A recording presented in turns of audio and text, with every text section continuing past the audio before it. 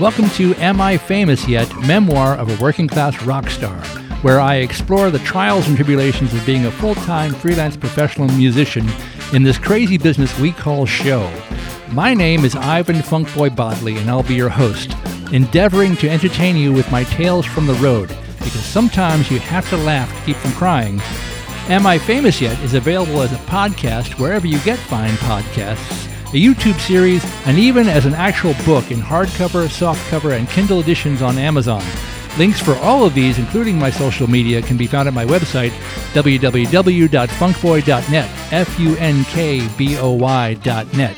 If you like what you're hearing, please rate and review it, as these things really do help other people find the show. So grab your bass, tune up, and let's hit the road.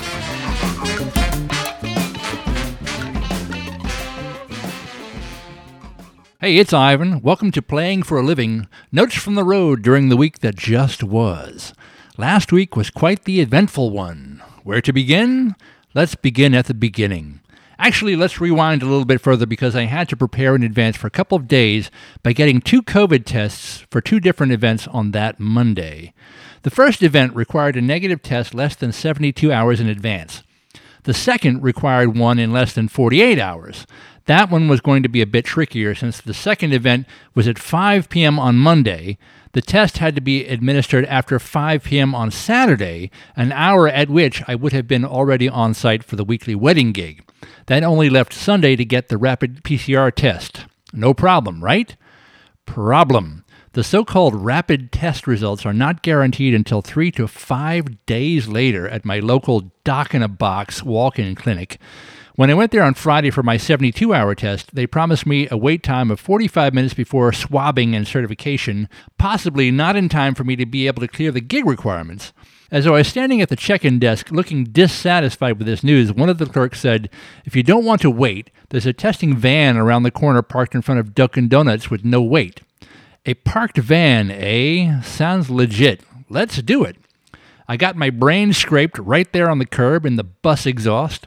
I have no idea who paid for that test, either the government or my insurance, I suppose, and I have no idea what direct marketing I have yet to receive as a result of the email address I gave them. Time will tell. The test results came within 24 hours, in plenty of time for the first gig requirement.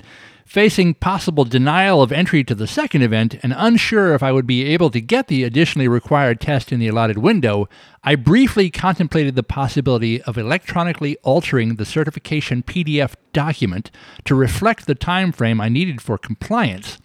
What's a few hours difference in falsifying records during a global pandemic, eh?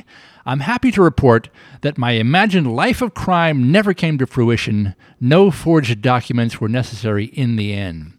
On to gig number 1. Monday morning at 10:30 a.m., I participated in a press event for the Broadway show Ain't Too Proud, The Life and Times of the Temptations, where I had the good fortune to appear as a sub about half a dozen times before the pandemic shutdown.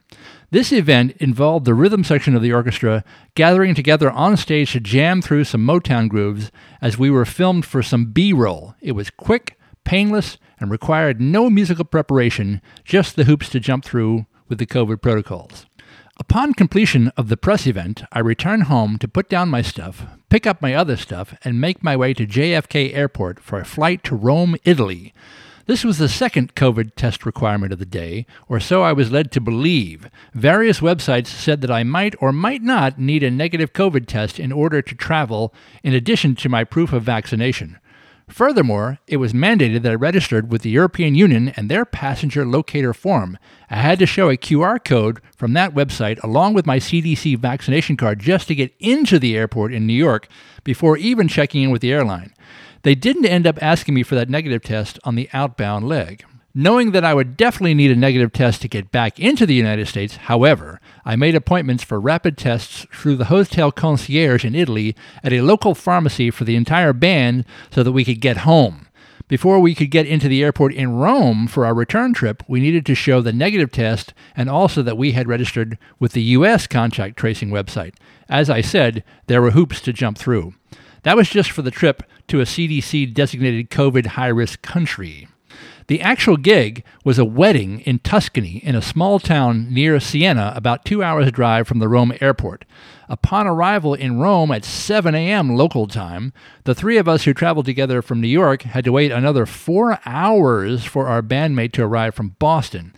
This was a wearying chore to perform after an overnight flight with very little sleep and a 6-hour time zone difference, but perform it we did. We rented a minivan and hung out for a few hours at a dusty canal-side town right outside the airport until our other singer arrived. Once we collected him at the airport, communicating via WhatsApp and the airport Wi-Fi, we beat a hasty retreat up the autostrada to Tuscany, specifically the town of Cianciano Terme, please pardon my pronunciation. I've driven the length and breadth of that country in past years on various tours, so I'm not intimidated by the highways and the occasional vehicles passing you at over 100 miles per hour. The only thing that changed significantly since my time there in the 90s was that the toll booths now accepted credit cards. Now that's progress. We had an 8-piece band that consisted of 4 Americans traveling from the U.S., 1 American living in and traveling from Spain, a Russian American traveling from Milan, Italy, and 2 semi-local Italian musicians on drums and guitar, whom I had contracted using some of my contacts from the old days when I used to tour over there a lot. I was the designated driver and logistics coordinator for the band in Italy and co-leader of the band at the gig. I was wearing a lot of hats. Somehow, we got all 8 of us into town and checked into our hotel. We transatlantic band members tried to stay awake long enough not to be completely off-kilter for the next day. We had a 10 a.m. sound check the next morning that went smoothly, followed by a noon appointment for our COVID tests in order to be able to return home. I got a couple of morning runs in and took some photos, but the tourist aspect of this trip was slight at best. It did, however, allow me to use social media in the manner which I find most valuable. By posting a couple of idyllic-looking photos from abroad, I was able to make sure that all of the people who hated me in high school know that my life is better than theirs. They don't need to know the rest of the story. Playing a gig all those miles away was very much like playing any other typical wedding. It was just a very long commute. Everything went well. The client was happy. We were only on the ground for about 48 hours. Then we retraced our steps to return home. With the time change, we flew out Monday night and returned home Thursday afternoon at about 4 p.m. Naturally, me being the gig whore that I am, and having previously had the experience of getting off an international flight and going straight to the job, when I was offered to work that Thursday night from 1 to 4 a.m. at the Red Lion with the Days of Wild band, of course, I took it.